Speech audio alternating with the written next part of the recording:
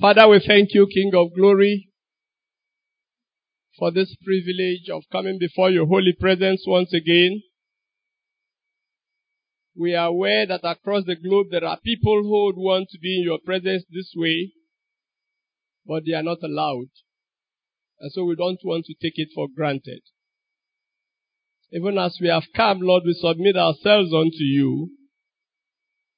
We pray that even as we listen to you speak to us, you will minister to us individually and especially to those of us who are married and those of us who are getting ready to be married,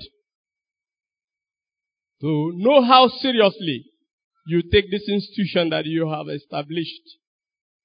And so we bring into our relationships, O King of Glory, that same seriousness. We submit ourselves this morning. Minister to us, O Lord, and take every glory, for we pray in the name of Jesus. Amen. Praise the Lord. We are talking about the sanctity of marriage. And I want to tell you what happened to me when I received this invitation. I had a program the same period. I was supposed to speak in Agbo for 3 days. And each of the days I was to talk for 2 hours. That is 6 hours. But I was not scared. I don't know why. I was not scared. I was ready for it. But this one scared me. So much that I spent more time thinking about the sanctity of marriage than the exposition I was to carry out at Agbo for 3 days. Up till last night, I was scared. In fact, this one I had to wake up after 3 to continue praying for families in this church. Especially those of you who are having problems. Because the Lord revealed to me that there were marriages that were having problems in this church. In fact, I had to communicate that to the Archdeacon. I was so scared. And I believe that as we look into it, the Lord will be able to heal such relationships and bring us to a climax. In fact, the closest thing to heaven is the marriage relationship. I can tell you that authoritatively, both by my own personal experience and from what the scripture says about the marriage institution. There are so many other things we'll be saying as we go along. But let's open to that Matthew that we read. We'll read both Matthew chapter 5 alongside Matthew chapter 19, 1 to 12. And then we'll go on from there. Because of time, we will not be reading so many of the passages. I will just rattle along and believe that God will help you to follow. Matthew chapter 5 from verse 27 to 31. It has been read, but I'll read verse 31 and 32 again, and then we'll read Matthew chapter 19, 1 to 12. Furthermore, it has been said, whoever divorces his wife, let him give her a certificate of divorce. But I say to you that whoever divorces his wife for any reason, except sexual immorality, causes her to commit adultery. And whoever marries a woman who is divorced commits adultery. Matthew chapter 19, from verses 1 to 12.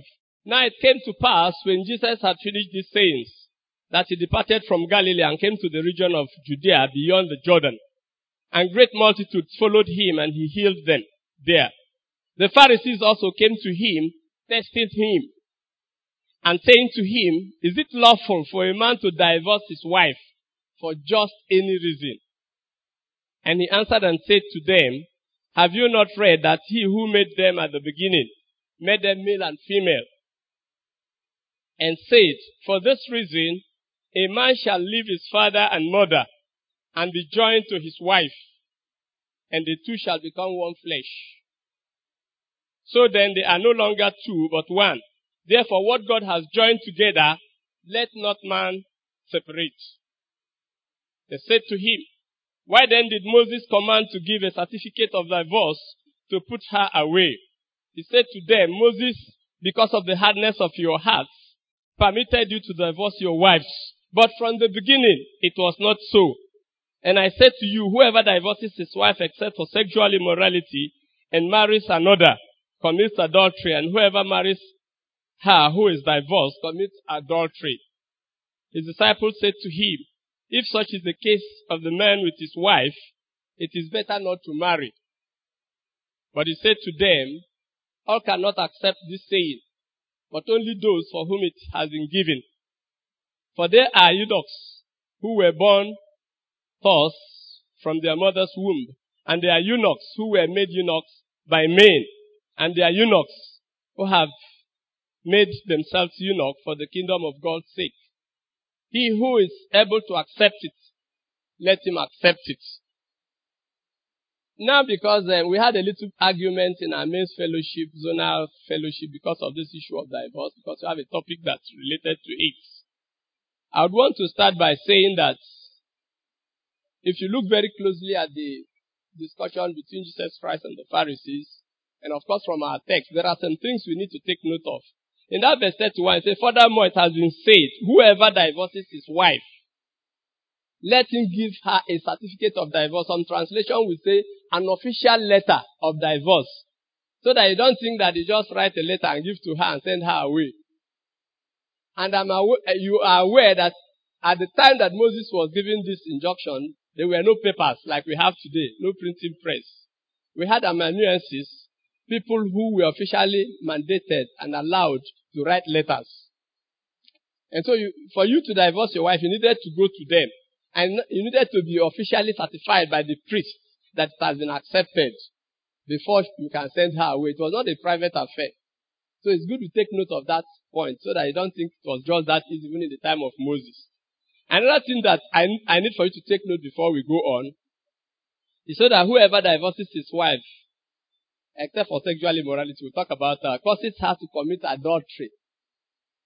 So what it means is that when you divorce your wife, you're vicariously liable. You're also an adulterer. Are you getting that point? Because you are the one that caused her to commit adultery. So you are vicariously liable in that act.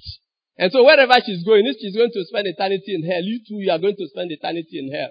So don't think that you can divorce her and be a free man. That's what the point that is being made there. And then the issue of exception, except by sexual immorality. We know that there is a higher law than that. If you go to Matthew chapter 18, from verse 17 of it, verse 16, verse 17, tells you that when a brother offends you, you should go to that brother, and if you sort out the issue between the two of you, fine. But if you are unable to set it out, you do what? You report him or her to the church. It's after the church has tried, and that settlement could not go through, that you are now set free to even begin to take any other action. I handled a case like that yesterday that has to do with this issue of divorce. And I had to tell the brother, you have not exhausted all the processes you need to go through. In fact, by the time he was leaving my house, it was very gloomy. But I didn't mind it. It is for him to know that divorce is not an easy process. Yes, the reason he's proffering is quite painful. And it looks very, very genuine. But as far as the scripture is concerned, what God has joined together, let no man do what? Put asunder. Even the argument of Moses. Jesus Christ said that from the beginning it was not what? It was not so. Any other exception is man-made exception. But the creator of marriage and the man who made you and brought you into being, that joined you with your wife, from the beginning, there was no reason that he gave that would separate two of you. And that's why the disciples, because they understood what Jesus was saying, they said, if that is the case, it's not good for a man to marry you. Better I stay alone. So there's a need that we know it. So that at the end of the day, we'll be able to help ourselves. And it's good we go to definition of terms and the rest. But I said here, the first thing that I would like us to do today is to drop all we have known about marriage and just be open to the Lord, including myself. The second thing is that there is nothing new you're going to hear. Actually, when a person is preaching, I say, this I'm telling you, I've not heard it before. I sit up in my chair because 99% of the cases is going to say something that is an error. Or else he's going to say a new thing you have not heard before. Because nothing is new under the sun. We are only reminding ourselves of the things we already know. Finally, every marriage, including mine and yours, has room for improvement, recovery. If your own is doing fine, you have room for improvement. And it's good you pay attention because you can learn some things that can help you to improve your relationship with your wife. And if you're one of those that are having problems, we will be here to help you. The archdeacon is here, the priest. And in this church, there are a lot of pastors. All these people that man the pulpit, they have the capability of counseling you. It mustn't be that you must go to the priests. There are people here that are quite qualified to help you. Don't just be dying in silence. Praise the Lord. Definition of terms. What is marriage? The definition of marriage varies according to different cultures, but is viewed principally as an institution in which interpersonal relationships, usually intimate and sexual, are acknowledged. You know that every other sexual intercourse outside the marriage setting is considered illicit sex and unacceptable in Christian circle. So there's that intimate relationship that is usually sexual and is permitted by the church. It's a social union or legal contract between a man and a woman called spouses that establish rights and obligations between the spouses. We specifically say man and woman so that you know that man and man or woman and woman is unacceptable. It's not God's own arrangement. Between the spouses and their children and between the spouses and their lawyers. It's called spouses and establishes rights and obligations between the spouses and their children, and between the spouses and their in-laws. Marriage is a very complex relationship. That's one of the things I was telling the brother yesterday. Because he was saying that because of his past mistake, this current one, he wants to go it solo. I say it's not possible. Because in the first place, somebody is going to wed you. There is no way you're going, even if you're a priest, you cannot bring a woman and then wed her yourself. Is it possible? Somebody must be involved, a priest, representing the church. And of course, the family of the girl have to be represented, even if it's only the mother and the father, and then your own family. So marriage is a very complex relationship. It's not something that children should enter into. You need to be matured to venture into it. I love the one given by Dennis Rennie. He said that marriage is a sacred covenant between one man and one woman and their God. Between one man and one woman and who? And their God. And I also take note of that definition because that's what is going to bring us into sanctity. For a lifetime, between one man and one woman and for, can we say it together? Marriage is a sacred relationship between one man, one woman, and their God. And for a lifetime. Take note of those 4 points. It's for a lifetime. And it's between the man and the woman and their God. If it is just between the man and the woman, it will be a social relationship and it will not be Christian marriage. It's a public vow of how you will relate to your spouse as you form a new family unit. Marriage is not a destination. It's not a destination. It's a journey. And it is work in progress. None of us here have arrived, including myself that is speaking to you. We are all still learning and improving on a daily basis. Then what is sanctity? Sanctity is taken from the Greek word hagiazo and is used of the gold adorning the altar or the temple and the gifts that is laid on the altar. Matthew chapter 23, Matthew chapter 23 verse 17 and 19. Like I told you, we'll be reading those passages because of time. The setting apart of the believer for God. That's the second definition of sanctity. Setting apart of the believer for God. Acts chapter 20 verse 32. Among others. It therefore means that sanctity means to set apart. It means to separate. It means something that is holy or something that is sacred. And so marriage is sacred. It's not just a relationship between you and your husband. And I said here, why is marriage considered sacred and holy? Marriage is considered holy mainly because God himself established it in the Garden of Eden, giving it a gift as a gift unto the first human pair. Therefore shall a man leave his father and his mother, and shall cleave unto his wife, and they shall become one flesh. Genesis 2:24. Then as well as now, the word of God joins the couple. You see the pronouncement that is made by the priests, and at the end of the day, the two persons are joined and they become one. How that happens, I don't know. Further, Jesus confirmed it in the New Testament with the following words: wherefore, they are no more twain, but one flesh. What therefore God has joined together, let not man put asunder.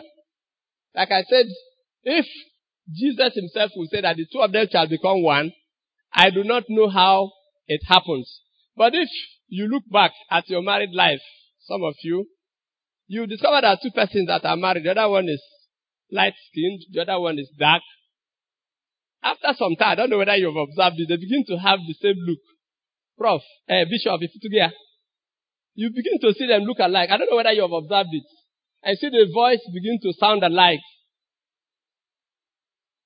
Like Barrister Jinta, you see that the wife talks a lot more of law now than even himself.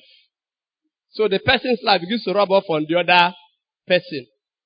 And the time comes when two persons are coming towards your house, or three persons, you can take note of the footsteps of your husband. Because you become one and your voice almost begins to sound alike. I don't know how it happens, but it's a reality. Praise the Lord. And you should walk towards it. And what it means is that there is no other relationship on earth, including that of your father, your mother, your brothers and your sisters. Last week we had a family meeting at Oka. One of the ladies, a sister anyway, he said,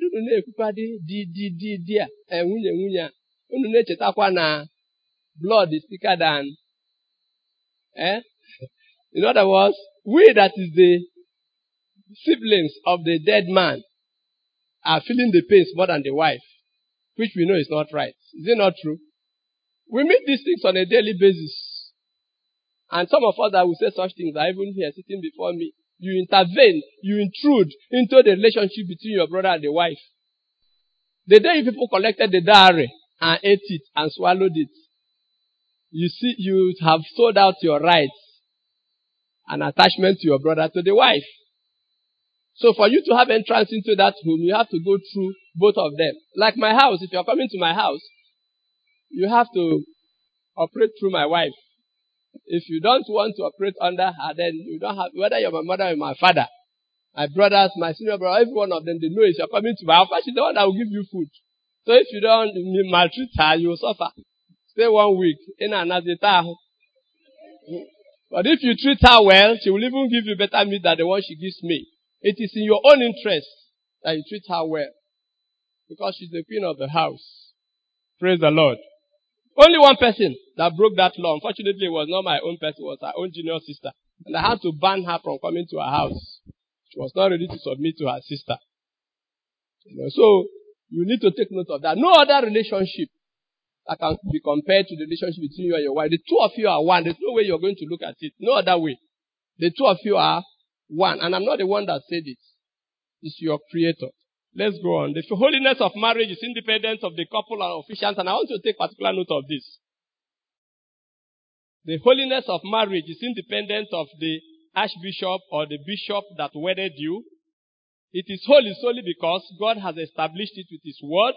After all, officiants were just introduced in the Anglican Communion by Lord Hardwicke's Acts of 1753, and Catholic earlier, 1567 by the Council of Trent in the Roman Catholic Church. Maybe I'm saying something that is mysterious and technical for some people, but that is the truth. It's not the officiating that makes marriage holy. It is the fact that God is involved. And that is why, especially for those of you who are single, you need to understand this point. It is not the day of marriage that this covenant started. That is why you should be very careful in going to tell somebody, I want to marry you. Especially if you are a child of God, you must hear from your father before you go to tell a sister, I want to marry you. It's a serious matter. It's a covenant relationship you are entering into, and it's not the day of joining you that it takes place. So you have to be very, very careful. Before you go to a sister to go and say, I want to marry, be sure you have heard from God and you are so sure. And all this issue of breaking the engagement and breaking the heart of people will reduce in our midst when you know the seriousness of it. A sister, maybe she sings very well. You go and tell her, I want to marry you. Like a cousin of mine finished singing in Scripture Union National Conference. One brother, English Osro. And maybe he didn't really know the English. He just told her that I wish I can be living every day with you. I have a brother got a sister that I am not married to. And maybe tomorrow you can go and say I want to marry because she sings very well. We should not take it with levity. It's not the officiating that makes marriage holy. It is the fact that God is involved. And if you're a child of God, you pray, and if God leads you, He will guide you, even if they're going to talk to that other person. And then at the end of the day, the church now consummates it through the joining. If you look at Malachi chapter 2, verse 14, you will understand the seriousness of what I'm trying to say. It's the fact that marriage is a covenant you entered into between you and your wife in God's presence. Remember the definition we're looking into between a man and a woman and their God for a lifetime. It says, yet you say, for what reason? Because the Lord has been witness between you and the wife of your youth, with whom you have dealt treacherously. Yet she is your companion and your wife by what? Malachi chapter 2 verse 14. Let's look at it together. You say, for what reason? Because the Lord has been witness between you and the wife of your youth, with whom you have dealt treacherously. Yet she is your companion and your wife by what? By what? You know what covenant is. So it's not just you said I will marry you. There are people like that anyway, say I will marry you. And in some churches they just wed. Like that one I handled yesterday, they just can't do wed. But a priest that is what the honors will take you through time of counseling and make you see the seriousness of what you are entering into before you wed. I was in a church and my senior pastor was going to wed a lady that was pregnant, and I called his attention to it. You know what he told me? He said, let the blood be upon his head. I told him, well, you are the one I'm preaching. That Saturday you will not see me. And of course I didn't attend. Some of them, they are just there to collect the money from the person and the wed. And at the end of the day, when the trouble ensues, it's not there. Is the responsibility of the priest to take the people that are wedding through this, the seriousness of the covenant they are entering into. That God is involved before they are wedded. It is not like every other social relationship. It is sacred. Marriage is sacred. It is to be held in honor and awe. Hebrews chapter 13 verse 4. Which says that marriage is honorable in all, and the bed must be left undefiled. Husbands, for this purpose, you must handle your wife with fear, with trembling, and tenderness. 1 Peter chapter 3, verse 17. I always like that word, understanding. It says you should handle them with what? Understanding. And look at what I said here. I said you handle them with what? Fear. Fear of who? Trembling. You don't talk to your wife anyhow you like because you're not that free. Yes, you pay the dowry. But you don't have the final say. There is somebody that made you the head of that family. Is it not true? Just like the managing director of a company. As far as policies of administration are concerned, he is the Oga, but there is a board that appointed him, isn't it? And any day he disobeys that board, they will do away with him.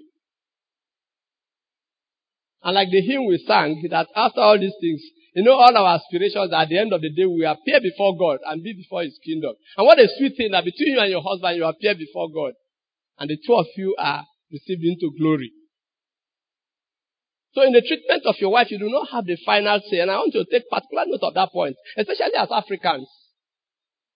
You don't have the final say. You have somebody above you. And that's why you should handle her with fear and trembling. Because you're answerable to a higher authority. And then I talked about tenderness. He said you should handle them with love and care and tenderness as unto what? Weaker vessels. God has made them to be tender. I don't know whether you have watched women when they are walking, just as if there's no bone in their blood. And their hand will be swinging like this. But when a man is walking, the hand stands erect, isn't it? Because the bone is tough. But a woman, because if a man that slapped women, not just your wife, men that beat women are mad. Because you see somebody who don't have bone, you go and carry your own bone and be hitting the person. You're foolish. On Thursday, I was traveling to the last street to join my colleague to Allah. And then we got to this IMT bus stop. And this conductor just came down, pushed one girl. The way he pushed her, in fact, the lady I was sitting beside her, both men and women were against him. I told our driver, please go on, this is student bus stop. He don't know what he's doing. And before you know it, 3 boys surfaced. And they were ready to beat him up. But I think he says advise him to slow down. But if I touched that girl again, he would have been on the floor. I'm not talking about your wife this time around. Any man that beats a lady is foolish. Have you observed the white men, even in films, that women slap and they don't slap back? Have you observed it? And they open doors for women. But here, if you enter bus, you see a man will be sitting, or even a boy, a lady will come in, you allow her to hang her. In those days, we were using Molo in Enugu or in Lagos. It shows you are not polished. They are meant to be taken care of. They are given to you to care and to huddle with tenderness. Amen. He is your. Then the second one is to women. It's a wives. You must see your husband as Lord. I was arguing with that, but it's in the Bible. It's there, is it not? 1 Peter chapter 3. You read from verse 5 to 6. It said that Sarah was so submissive to Abraham to the extent of calling him what? So I'm not the one that said it. Your husband is your Lord. It's your Lord. If you call him Lord, you are not wrong. You are imitating Sarah. And not only that I use mouth to say it, it should be practicalized. He's your protector and he's your provider. You must hold him in highest honor and respect because he's your prince. I didn't want to emphasize it because Sister Auntie Ruby really tells to the sisters during the Mothering Sunday, and I was very happy. Even I started reaping the fruit immediately I got home. So I should be talking to my fellow men because Sister Ruby had addressed them. Amen. Your husband is your prince. Go and look at those outlines that we were given during the Mothering Sunday. Practicalize them and watch out and see what will happen in your family. Because we are not talking about marriage in an entity. We are just talking about the sanctity of marriage. So I'm restricted to that area. But go and look at those points that our sister gave to us during the Mothering Sunday. For those of us who take notes. That's why I like putting my this thing in writing so you can have it and look at it for those of us who want to be serious. Another aspect of sanctity is separation and service. By nature, that which is holy is dedicated to the service of God. In this, all these things, these things you can as well use them, even these plastic chairs. You can use them in a disco hall, is it not true? But what makes the things here holy is because they have been dedicated unto the Lord Almighty. Everything, including this fan. They are not the same thing with the fans you meet in your ballroom or in other places. These things have been dedicated for God's use. They are holy. Amen. And it's the same thing. We are talking about your marriage. Remember, we're not talking about furniture and all these things. But those are the things that were used to illustrate this issue of sanctity. So anything that has been dedicated to the Lord is for his service. And herein lies great wisdom and solid foundation for married life. God has intended that marriage would serve him. So you and your wife, you are supposed to form the first outreach committee.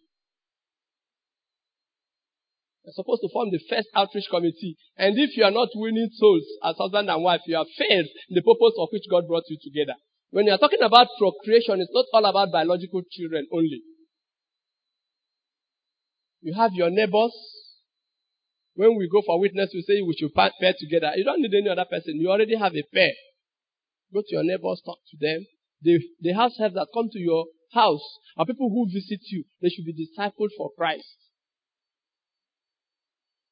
God has intended that marriage would serve him when understood correctly. Both husband and wife labor to keep it holy by living in it according to his word. There is no ready-made marriage. I know marriage is made in heaven and thrown down. It is two of you that will work at making your marriage the way you want it to be. And it is when you're walking in holiness, you're living in principles according to God's words and the demands on you and your wife or your husband that you'll be able to be of service to him. All other aspects of married life will fall into place when marriage is dedicated unto the service of the Lord and to help fulfill his will. When that's your relationship, that your marriage is dedicated to the Lord, every other thing will fall in line. Hallelujah. Your home as a sanctuary is another point I want you to take note very seriously. Your home is the Holy of Holies. It's the Holy of Holies. I want you to pay attention to this revelation. God dwells in the Holy of Holies. But in Acts chapter 17, verse 24 to 26, and then in Hebrews chapter 10, verse 15, he's no longer interested in that man-made sanctuary, but the human heart. I hope you're aware of that. God said he's no longer dwelling in man-made sanctuary, but in where? In our hearts. And you know, when we come to fellowship, we are different persons. We come to fellowship. It's a different thing from the relationship between the husband and wife that are living in accordance to the word of God. While our gathering, the Lord says that wherever 2 or 3 are gathered together, Matthew chapter 18, from 18 to 20, he's there in their midst. That is not even so much as close as that of the husband and the wife. He's no longer interested in that man-made sanctuary, but the human heart. When 2 holy hearts, husband and wife, are joined together, they form the Holy of Holies, God's dwelling place. You can imagine what your home will be like. Let me tell you. When you and your husband relate the way you should, forget about food, forget about other life needs. The Lord will naturally provide them. Because as you're joined together and you're serving him together as a couple, every other thing you need in that home will be provided. You can quote me, you can come to me and I'll prove it to you. You will be living above the economy of the country or the nation or the town you're operating from. I'm almost tempted to say that when you're living peacefully and rightly with your wife, when you go for interview, you can never fail. I'm almost tempted to say that. Because as you're there, your wife is firing prayer. And there is no force on earth that will be above that, because remember, the relationship between the two of you is the Holy of Holies. It's where God is dwelling. And which other prayer will you utter from the Holy of Holies that will not be answered? You know, we don't have the time to go and illustrate what this Holy of Holies stands, where the priests were not even qualified to enter. It was only the high priest, and that high priest will go there only once in a year. And when he's going, he has to what? Wear bell on his waist. Why is he wearing bell? Because if he does anything that is not in accordance with the principles of the Holy of Holies, rules and order, he will die. And nobody can go there to go and carry him. It is through the rope they tied on his waist that is staying outside, with which they will drag him. Because any other person that goes in to carry him will also die. That will show you the extent it is serious. Your marriage is comparable to it. And as you run it and live in accordance to his word, I am assuring you, he will take care of your needs. And there is no prayer you utter under that arrangement that cannot come to pass. Amen. He expects, take note of that, he expects holy seed from this union. The secret of the growth of the church is embedded in these two that have become one. And remember, the first institution that God formed after creation is what? The first human institution. It's marriage. After Genesis chapter 1, in Genesis chapter 2, it said it's not good that the man should be alone. I will make him a helper fit for him. And then the woman was made and brought, and the marriage institution was established. And the reason for bringing the two of you together, I say he expects holy seed from this union. And I said they are both biological, that's soul winning, and your biological children. Malachi chapter 2, verse 15. He said, one of these purpose to seek godly seed. Note, the continuation of the nation of Israel was embedded in this principle. That is, their indestructibility and their invincibility was embedded in this issue of the seeking of the holy seed. And so long as they did not break it, they were invincible and indestructible. And that's why they are still existing to today. And that's why Satan was seeking at all costs to destroy Jesus when he was born and to cut off this holy lineage. Genesis chapter 3 verse 15 and Matthew chapter 2 verse 16. Finally, our text, Matthew chapter 5 verse 31 to 32, as you compare it to Matthew 19:3-12, it's all about divorce. And we have handled it from the beginning. But I still want to say it, that I know you can handle it now. By all that we have discussed about the sanctity of marriage, I know you can. You have already noted what divorce is all about. It's not possible. There is no swear in it. You should remove it from your dictionary. If you have been thinking, I have a book. I know I can't buy such a book. When I was in Onitsha, two of us were running our church together. Myself and him. If I call him, most of you here should know him because we're having radio ministry and he's a very big man. Even Ojukwu, Justice Araka, they used to go to his clinic. But somewhere along the line had problem with the wife, which we have been handling for so many years now. And they are not divorced anyway. My wife used the word yesterday, separation. So I borrowed it from her. Maybe you say they are separate. Because they are not divorced. The wife lives in Abeokuta, he lives in Abuja. And I talked to both of them. So I saw this book in his clinic. The medical doctor, the wife is also a medical doctor. Can I divorce and remarry? Immediately I saw the book, I seized it. It's with me in Enugu. I didn't take permission. I said, you cannot read this type of book because you are not permitted. You were just looking at me. I took the book. It's in my house. So it's not possible. You can't divorce and remarry. And I said, see also, Malachi chapter 2 verse 16. It's absolute. God does what? God hates divorce. God Almighty said he hates divorce. And he hates your dealing treacherously with your wife. I'm expected that our men's fellowship president should be able to arrange for us to have a discussion more practically in this area. And we'll be able to talk to ourselves as men. God hates divorce. No matter the problem you have with your wife, it can be sorted out. It can be sorted out. And that's why God gave you these wonderful men here. The injunction is absolute. And hence not meant for everybody. Therefore, whatever God has joined together, let no man put asunder. And it's final. We can't debate it. We can have that debate in our men's fellowship and we can talk more on it. But I just want to summarize by looking at how to make marriage work. And then I will pray. A sister called me on Tuesday morning. And one of the things she said was he has started again. And I was telling some other things that he said. And I said, yeah, you know, our ministry is very dangerous. We handle women whose emotions have been battered and they want to lean on your shoulders. Another sister told me some 2 or 3 weeks ago, I know you hate me. He was talking to me. You love my husband. And I replied, because I tell you the truth. Do you know what I tell your husband? And I thank God I met a husband in Owerri. And after talking with him, he was able to accept that this problem is coming from his end and there was some spiritual attack. And we talked. At the end of the day, I didn't know he went home and he told the wife about it. The wife had to call me. And now said the husband said so many good things. But she did not apologize for the false accusation. So, families are in turmoil. People are hurting in the same place where they are supposed to receive succor. The greatest, the most loveliest place that you're supposed to come and be at peace is your family. I had a prayer partner. And we used to go to Dr. Huko's house to pray. But what made me to cut off is when we finish praying, on our way back, when we get to a junction, we'll just be talking.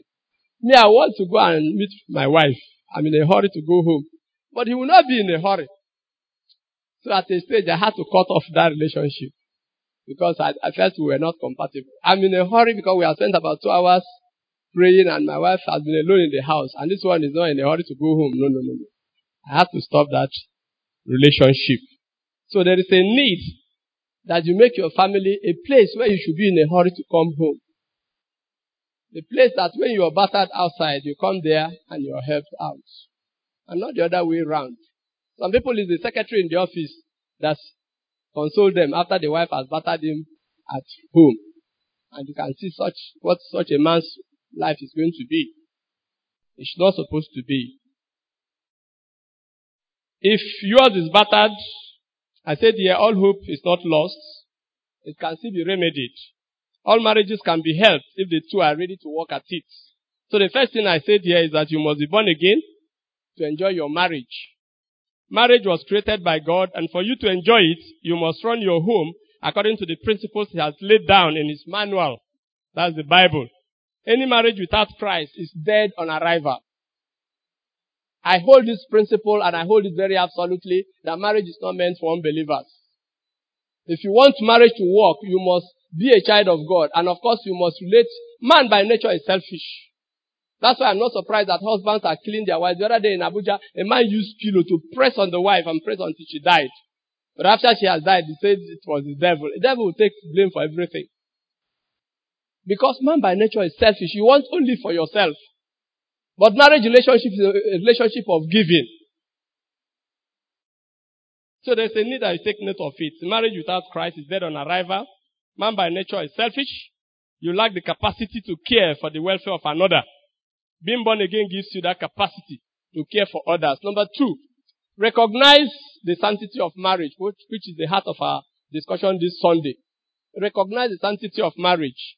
It's not all about you and that woman or sister. Remember the God factor in your marriage and always try to take your case back to Him.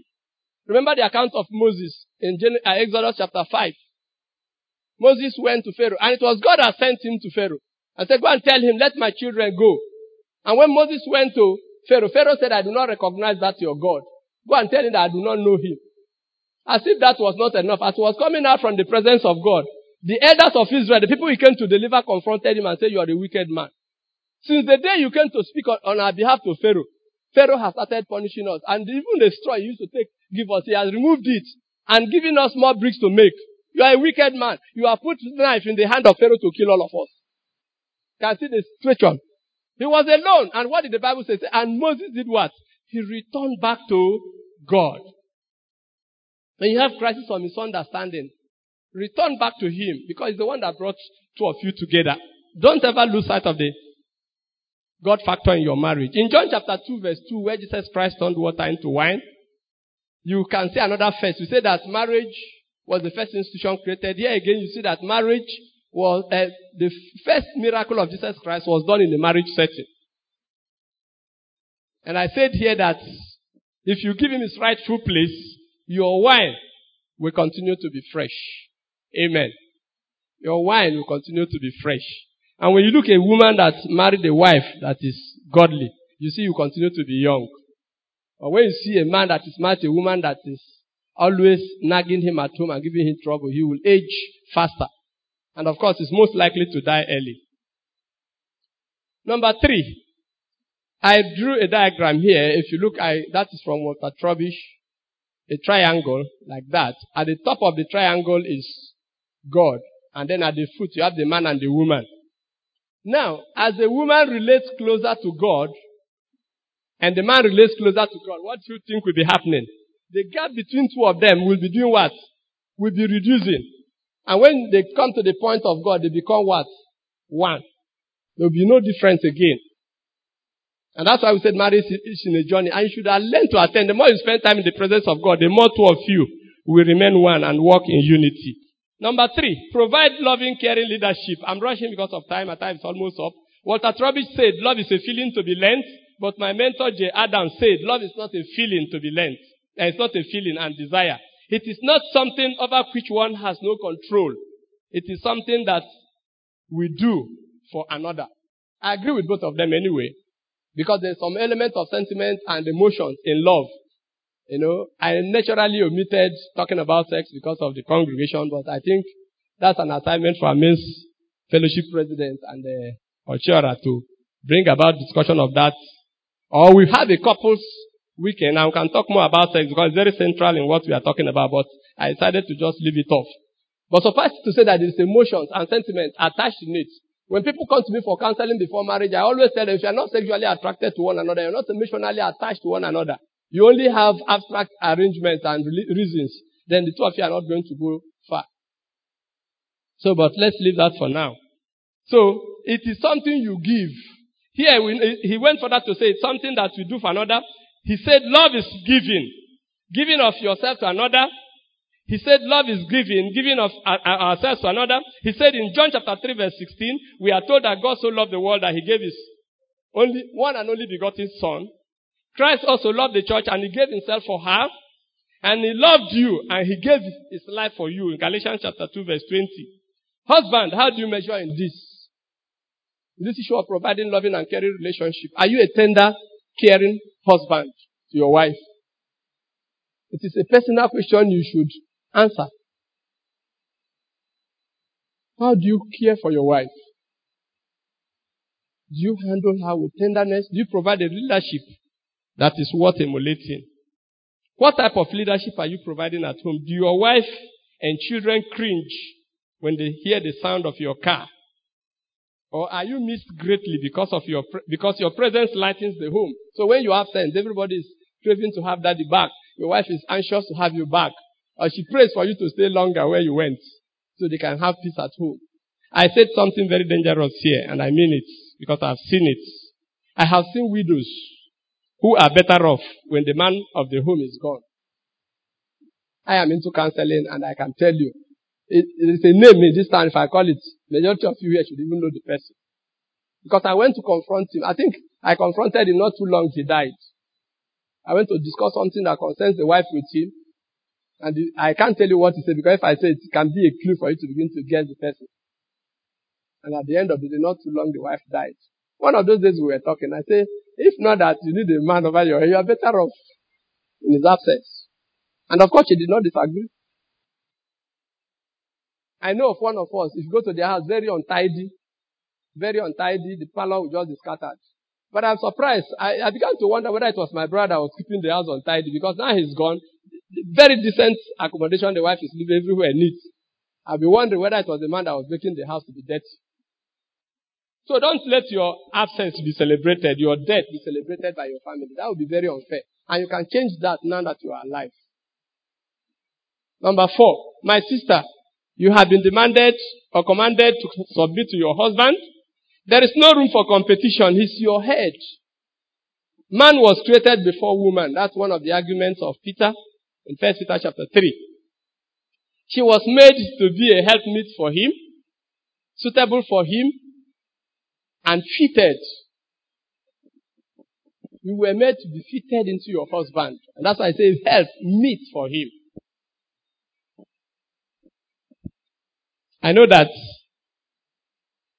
our sister Mrs. Akane will always say that your ministry has to be subsumed under your husband's ministry. Because you may be charismatic and he is not. And you have to operate under his authority. You have a calling from God that your husband has not sanctioned. You have to give it up.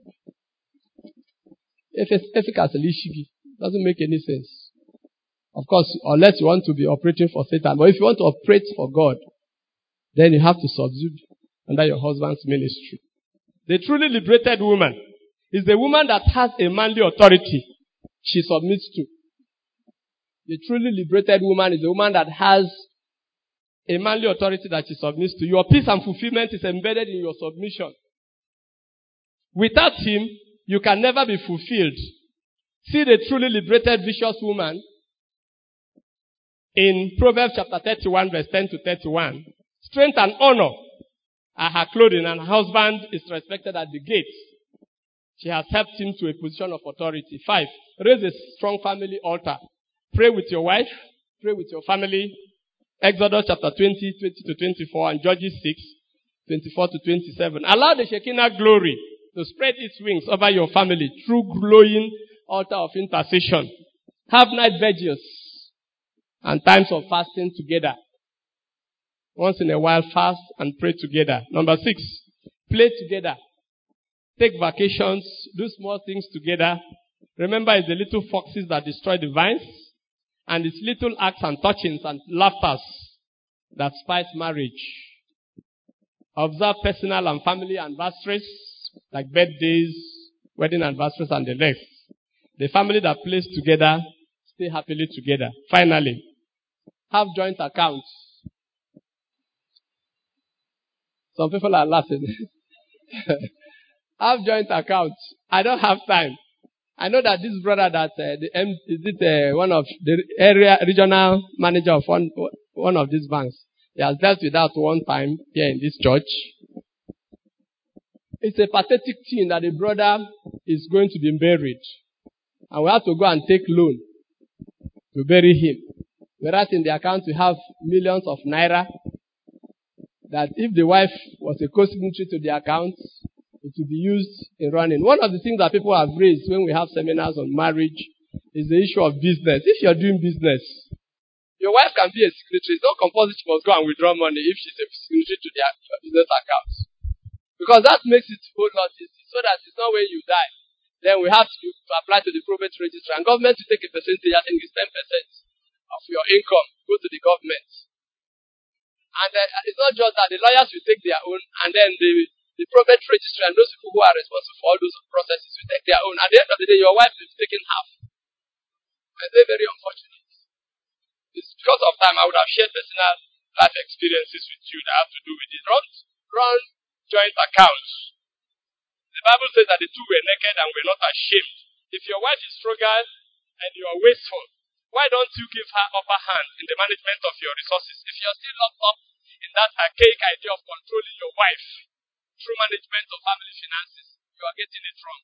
Discuss your finances, draw family budgets, and be disciplined and follow you through.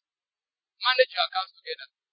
If your wife is very careless, it is your responsibility as a priest over her to train her in the management of finances. Or it's your husband, two of you can jointly rub off on one another. Finally, communication through family cohesion. Learn to communicate positively. Each other. Have formal and informal family meetings. Create time to hear your wife out. Tell her how you love her, her cooking, her hairdo. Tell him how you love him, his dressing, his masculinity. If you've been to our house, probably you must have seen a little write-up at the door as you're walking out. Be liberal with praise and stingy with criticism. I wrote it actually for myself. It is meant to remind me to criticize my wife less and praise her more. God is helping me, and I've not yet arrived, and I think He will also help you. Remember the 3-word sentence. We call it the 3-word sentences, 3 words, 3 sentences of positive communication. I am wrong. I am sorry. Please forgive me.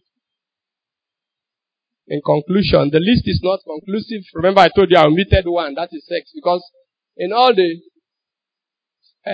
researches carried out, you have 3 things that are always at the base of marriage problems. The other one is communication, finance, and sex. But we find out that sex is the most outstanding among all of them. But I omitted it because of the constitution of this congregation. But like I said, our men's fellowship can decide and raise something. We need to discuss about sex. Especially for those of us who are aging. How we can still enjoy sex and our families will be healthy. The list is not conclusive. Just recognize the sanctity of marriage and learn to stay close to God. Give Him the freedom to guide you, and He's always there to help you. Let us pray. I don't know your situation, but if it's for your sake that this topic has been raised, and you people are already at the verge of divorce, or you're contemplating it at all, please talk to the Lord. Ask Him to help you. Because there is no room for divorce. The Lord had made marriage, made it that the people that He has joined together, let no man, let no institution, not even the church, put us under. So talk to Him. Ask Him to help you. To seek help from the ministers that God has given to you here. We are ready to give you time. Come to the church here, come to your home, come to our own houses, and we'll talk it over. Every marriage can be helped. And remember, for those of us who are in marriage, but you know you're not a Christian, there's no way you enjoy that home. It's good you give your life to Christ. For those of you who are still single, make God your father, so He will be your father-in-law when you get married. And then you seek to marry under God. Can you speak to God to help you? For this is the will of God concerning you, whether you are single, or you are married, or you are widowed or widowed. 1 Thessalonians 4:3-4. This is the will of God concerning you, even your sanctification, that you abstain from fornication.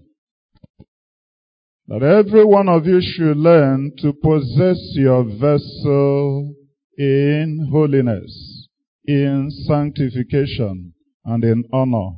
Can you present yourself before God? Marriage is honorable in all things, and the marriage bed undefiled. But fornicators and warmongers, God himself will destroy. The Lord does not mean any one of us for destruction, but for blessing. Speak to him and say, Father, Lord, I present myself before you. I present myself before you as a husband, as a wife, that I will carry myself in honor, in holiness, and my relationship under you. As a young person who is searching for a marriage partner, Lord, I present myself in honor, in holiness, that I will not defile myself and puncture your work in my life both now and in the time to come. Are you widowed? Father, that I present myself in honor, in holiness before you. And your will for me is that I remain in sanctification, honoring you and honoring your name in my life. Please pray this prayer. And if there be any way in which your mind, your thoughts, your association, and even your relationship with one another is already beginning to be tainted, if there's any way in which you feel already abandoned, perhaps even in a relationship where you are, and you find that as an excuse to go beyond the boundaries, you're playing with fire, and the grace of God does not cover you. Being a widow, being single is not an excuse to also go beyond the boundary of God's protective covenant over you. Tell him, Father, this is me. Help me to live for you and to preserve this covenant I have entered into, Lord, by being your child, and also in this relationship of marriage. And the Lord will help you. And the Lord will help us.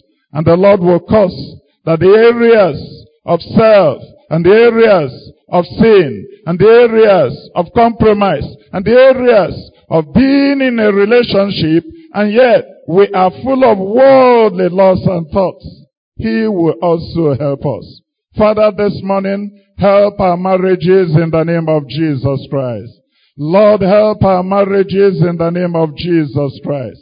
Father, in areas where we have assumed our position outside of you and run our homes outside of your will and run our own families outside of your provision, Lord, this morning, return us back even to that which you have ordained concerning us, that we may in a marriage relationship enjoy your guidance, your leadership, Lord, even in holiness and within the boundaries of our marriage covenant in the name of Jesus Christ.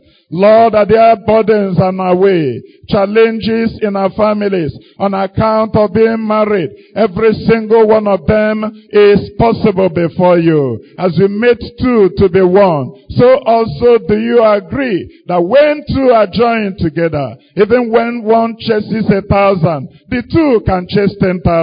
The two with you will be unbroken no matter the situation. May we find your joy, your help, your grace again in our marriages and homes in the name of Jesus Christ.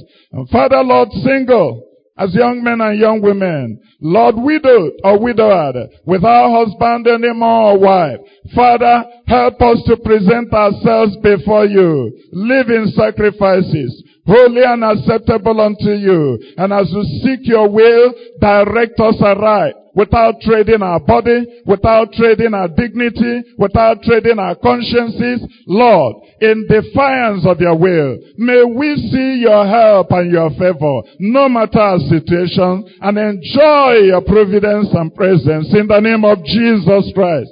Forgive our indiscretions. Forgive our areas of going beyond you. Forgive our learning from the world instead of learning from your word. Forgive our handling our partners in the way that seems best to us, not according to your dictates. And Father, forgive our living our lives as if they only belong to us, even when we are surrendered to Jesus. As if, Lord, we run them on our own. Lord, we surrender again completely to you.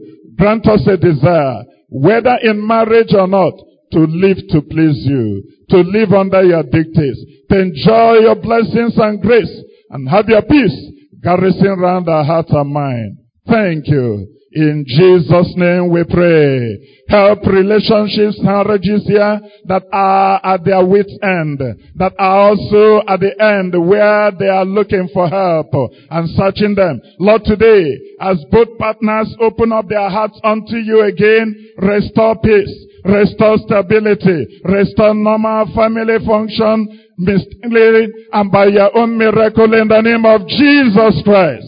Let pride go. Let pride go. Let unforgiveness go. Let the bitterness of hearts go. And even as we are passing through our rough patches, Lord, weeping may endure for a night, but your joy is coming in the morning. As you have addressed us this morning, in our marriages and families and our individual lives, may we experience your peace and guidance and direction as we subsume to you. In Jesus' name we pray.